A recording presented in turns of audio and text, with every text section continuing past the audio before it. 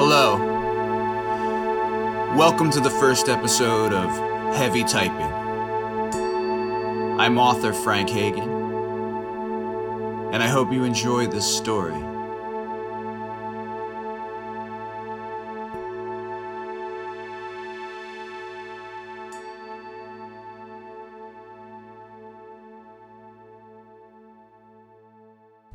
Avenue of Punchlines. I had everything prepared and saw no reason to delay any longer. If I succeeded, I would be beyond the reach of those who loved me, but also beyond the problems closing in around me. It had been a terrible year, as were the years prior. There was no endeavor in which I was involved that had not resulted in indisputable failure. Dwelling on the past had become my only joy, and bittersweet at that, as the memories seemed to fall apart in my hands. If only I could go back and live in placid times. If I could not warn myself of the disasters to come, I could at least live a parallel life somewhere, making use of what I now knew. But that was impossible, of course. But maybe it was possible. That's when I got this idea and I decided I had nothing to lose. I wrote a note explaining my intentions, sealed it inside of an envelope, and added my uncle's name and address. I didn't dare mail it. If for some reason I was not successful, then it would be extremely embarrassing to explain. As an afterthought, I scribbled his phone number below his address. I double-checked that the device appeared to be working properly. Everything seemed fine. An elegantly simple but powerful machine with the power to transport me from the woes of my modern life. Sweat from my forehead made its way slowly down my face, and I wiped it away, wondering where I might wind up. Perhaps I wouldn't find myself anywhere, but instead trapped in some perpetual state of consciousness without sensation. This was my worst fear, but I had repeatedly put it aside. Endless, pointless existence sounded more like it, just like the job and apartment that I would be leaving behind. More than likely, if I didn't arrive in a place, I would simply be annihilated. I arranged myself properly so that there would be no mistakes. I didn't want to leave a half man behind. As I pulled back on the triggering mechanism, I noticed that my apprehension had been replaced with a sense of calm. I had stepped into the flow of the moment, offering no resistance to its gentle pull. Everything was much quieter than I had anticipated, but the brilliance of light hurt my eyes to look at. Wild shapes and sounds roiled around me. My body itself buzzed with a numb, tingling sensation that was not entirely unpleasant. The momentum continued to drag me into itself. There was nothing to grab onto and no place to set my feet. If it were not that I had no sense of time at all as the visions and sounds drifted around me, I might have worried that my worst fears were coming true. Even if it were, I was totally content. It was the cool feeling on my cheek that I first noticed. I thought that I was laying down and I was pushing myself up, but I had actually been leaning against a concrete wall. I fell backward into the dirty street and twisted myself awkwardly, trying to soften the landing. My palms were slightly scuffed, but no blood came. I could see my raw knee through the hole in my pants, however. A wet ring was forming there now, but its sting was mild. The little road was a dusty alleyway of some kind, lined with overfull trash cans and empty boxes. Trash that had broken free clogged the gutter and dotted the worn gray asphalt. There were, among other garbage, crushed cans, plastic bottles filled with grimy liquids, shards of glass, shriveled, dried-out condoms, and smashed appliances. Little pools of rotting, cast-away food were connected by sticky streams which flowed down the slight grade, emptying into chewed-up potholes. A pinching pain went through my ankle as I walked back to the wall and leaned myself on it. I was still orienting myself when I heard a little sound from beneath some boxes. With a slight limp, I walked over and listened. Certainly there was a little moan from beneath the pile. "Hello," I asked. "Is there someone under there?" When no other reply came besides further groaning, I lifted the boxes and threw them into the dusty street. There in the gutter, laying in the detritus, was a middle-aged man, maybe slightly older, with his arms crossed over his chest and his knees bent up to his elbows. His face seemed frozen in horror. His mouth was locked open and his chin thrust forward. His eyes were out of focus. The only indication that this man was alive was the quiet moaning escaping his wide mouth. He wore a stained red and white striped tennis shirt.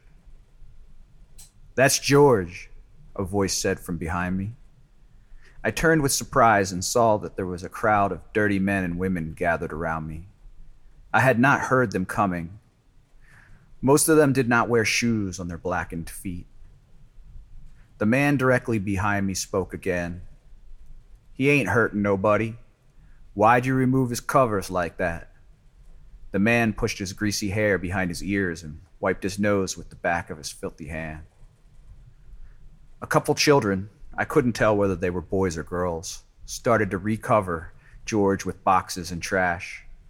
One of them couldn't have been older than 2 years and made a kind of motor sound as he or she pushed trash into George's legs. They were holding their hands together like a plow. "I heard this moaning," I began to explain. "I thought he might need help." There was some laughter from the crowd, and the man smiled. He bent down slightly and looked at George. "You need help, George?" George, of course, gave no reply. "I'm sorry," I said. "I wanted to get away from this alley and its indigent citizens." The man continued to look at George. "What's wrong, George? Why so long in the face?" he asked, exaggerating concern. The crowd burst into deep laughter, and he giggled through a huge smile as he tossed a box over George's face. The man offered me his vile hand and introduced himself. His fingernails were long, sharp, and dirt-encrusted. "I'm Jimmy," he said. I shook his hand when no alternative came to mind. The crowd began to wander off, except for the children who were busy rebuilding the pile that George lived under. "You're new here, but you already knew that." "I'm not sure how I came into this road. I was just on my way out." I looked around me. In one direction, the alley came to an abrupt end after only about 100 feet, where another wall connecting the two sides of the street loomed up. In the other direction, I could not tell how far the alley went as it appeared to curve. "Sure," Jimmy said. "You won't want to be staying here long." He smiled again. I could see that half his teeth on one side were missing or broken and covered with brown plaque. "But aren't you hungry?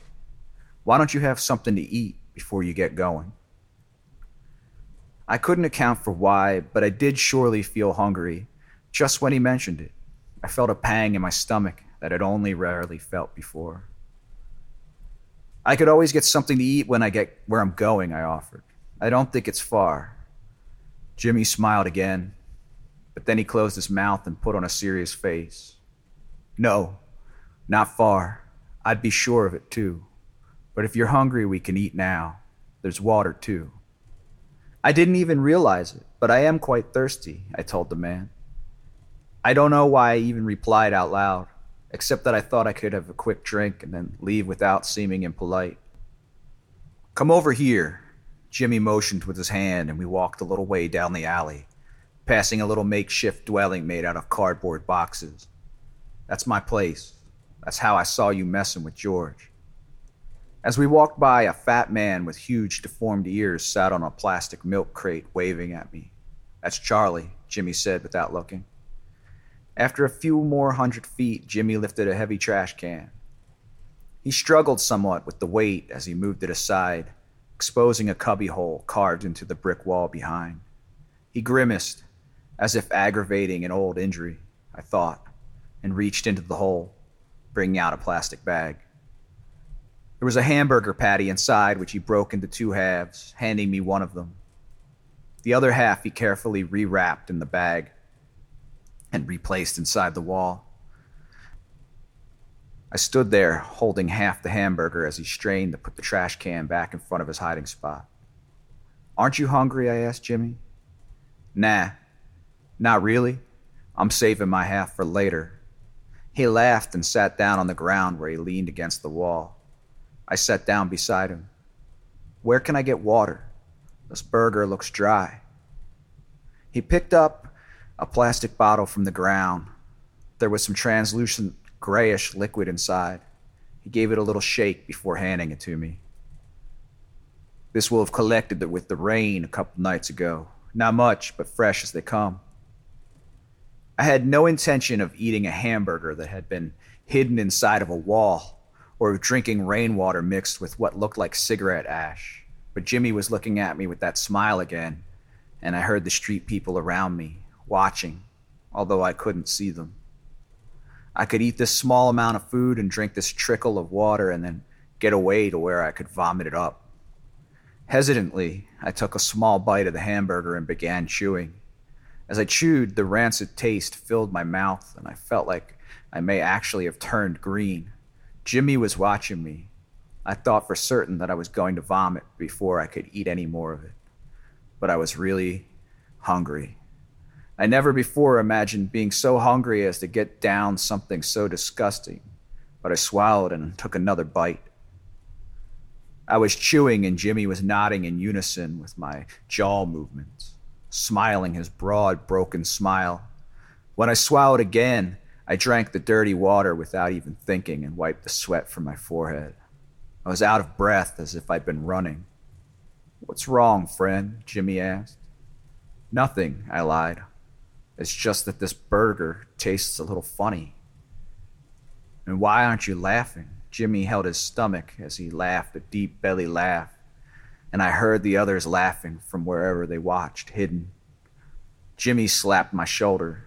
There were tears in his eyes. After a few minutes, he wiped the tears away and he said, "Go on. Finish that last part." At last, I took the final bite and patiently held its repugnant flavors in my mouth as I chewed. This last bite seemed to take forever to finish. I was holding my breath as I chewed. Jimmy surprised me by gently touching my arm. "That's it, buddy," he said. His smile was gone. A short woman with a large bald head came out of a shadowed alcove nearby, and after looking both ways, crossed over to us. I swallowed the last of the burger as she approached. "You shouldn't make me laugh like that, Jimmy," she said, opening a notebook. She looked around herself as she jotted something down with a broken pencil, putting them both inside a pocket in her ragged floral dress. The pattern reminded me of a couch in my parents' house from probably over 30 years ago. "I'm afraid I'll crack up," she said.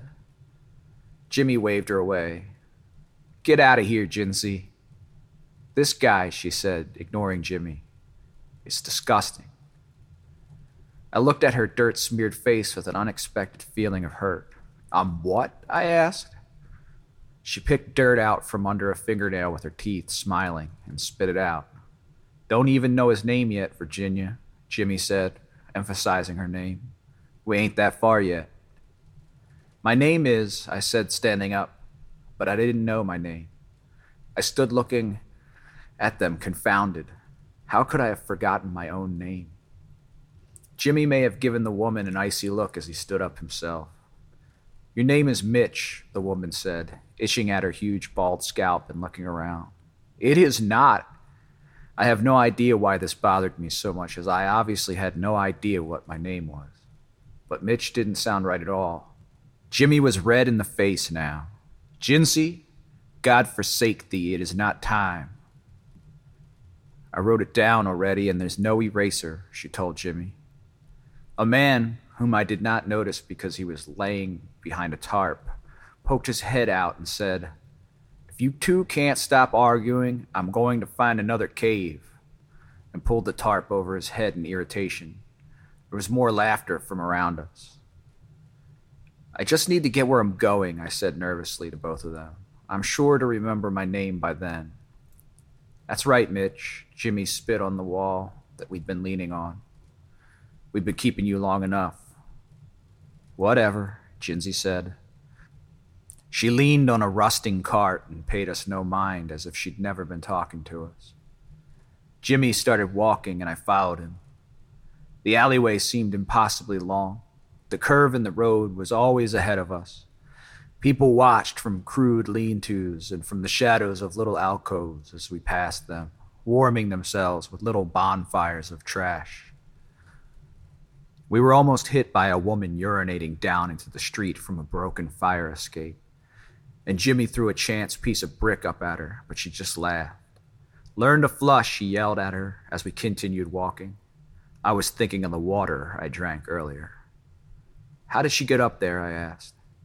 There was no obvious way to climb up, and I just noticed that the walls of the buildings had no doors or windows.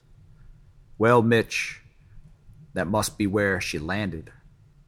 I was afraid to ask what he meant, but I think I was already starting to understand. At one point, we had to wade through a deep pile of trash that blocked the entire road. The trash was so deep that something bumped painfully into my scraped knee, which I had forgotten about. I was sure that the wound was going to become infected. I would need to clean it as soon as possible. Jimmy was swearing under his breath. I rolled up my sleeves. The air had turned humid. A man wearing a stained apron was sitting on the far side of the trash pile, sobbing to himself. In one hand he held a broomstick, and in the other he held the brush. The broom handle had broken off, and straw was falling out of the brush and onto the ground. "Tony!" Jimmy screamed. "Tony, look at me!" The man looked up, his face contorted with uncontrollable crying. "James, it's horrible," the man managed to say, his mustache wet with tears. "What happened? We almost drowned in all that trash." Tony's sobbing intensified, becoming hysterical. From deep in his gut, he cried like I have only ever seen small children cry. I couldn't imagine losing that much control over myself. Then Tony began screaming. "I overswept!" Even at this point, I was surprised to hear laughter from all around me. Jimmy was laughing too. I felt horrible for Tony, who appeared to me to have lost his mind, but the laughter was infectious and even I was laughing. "My alarm never went off," he yelled, barely able to get the words out. He was laughing so hard. I suddenly felt very embarrassed. I didn't know any of these people. "I'm sorry, sir," I told Tony. "I don't mean to laugh at you." Everyone continued laughing, but the sobbing man considered me carefully for a few seconds. First, he threw the brush at me, and then he heaved the handle at me, the way one would throw a spear. It hit me in the chest, surprising me. I was catching my breath when he seized me by the throat and began choking me. I was too shocked to stop him, but managed to get some words out. "Please, sir. Tony, I'm nobody, please." Tony was laughing all the while he choked me. Tears ran down his face. Jimmy managed to pry Tony's hands from my neck and separate us. I dropped to my knees, panting on the black top like an overheated dog. The laughter heard in the alley was waning, and Tony had stopped crying. He shrugged his shoulders and pointed to me. "Look who thinks he's nobody," Tony said to applause and resumed laughter. There were even a few whistles.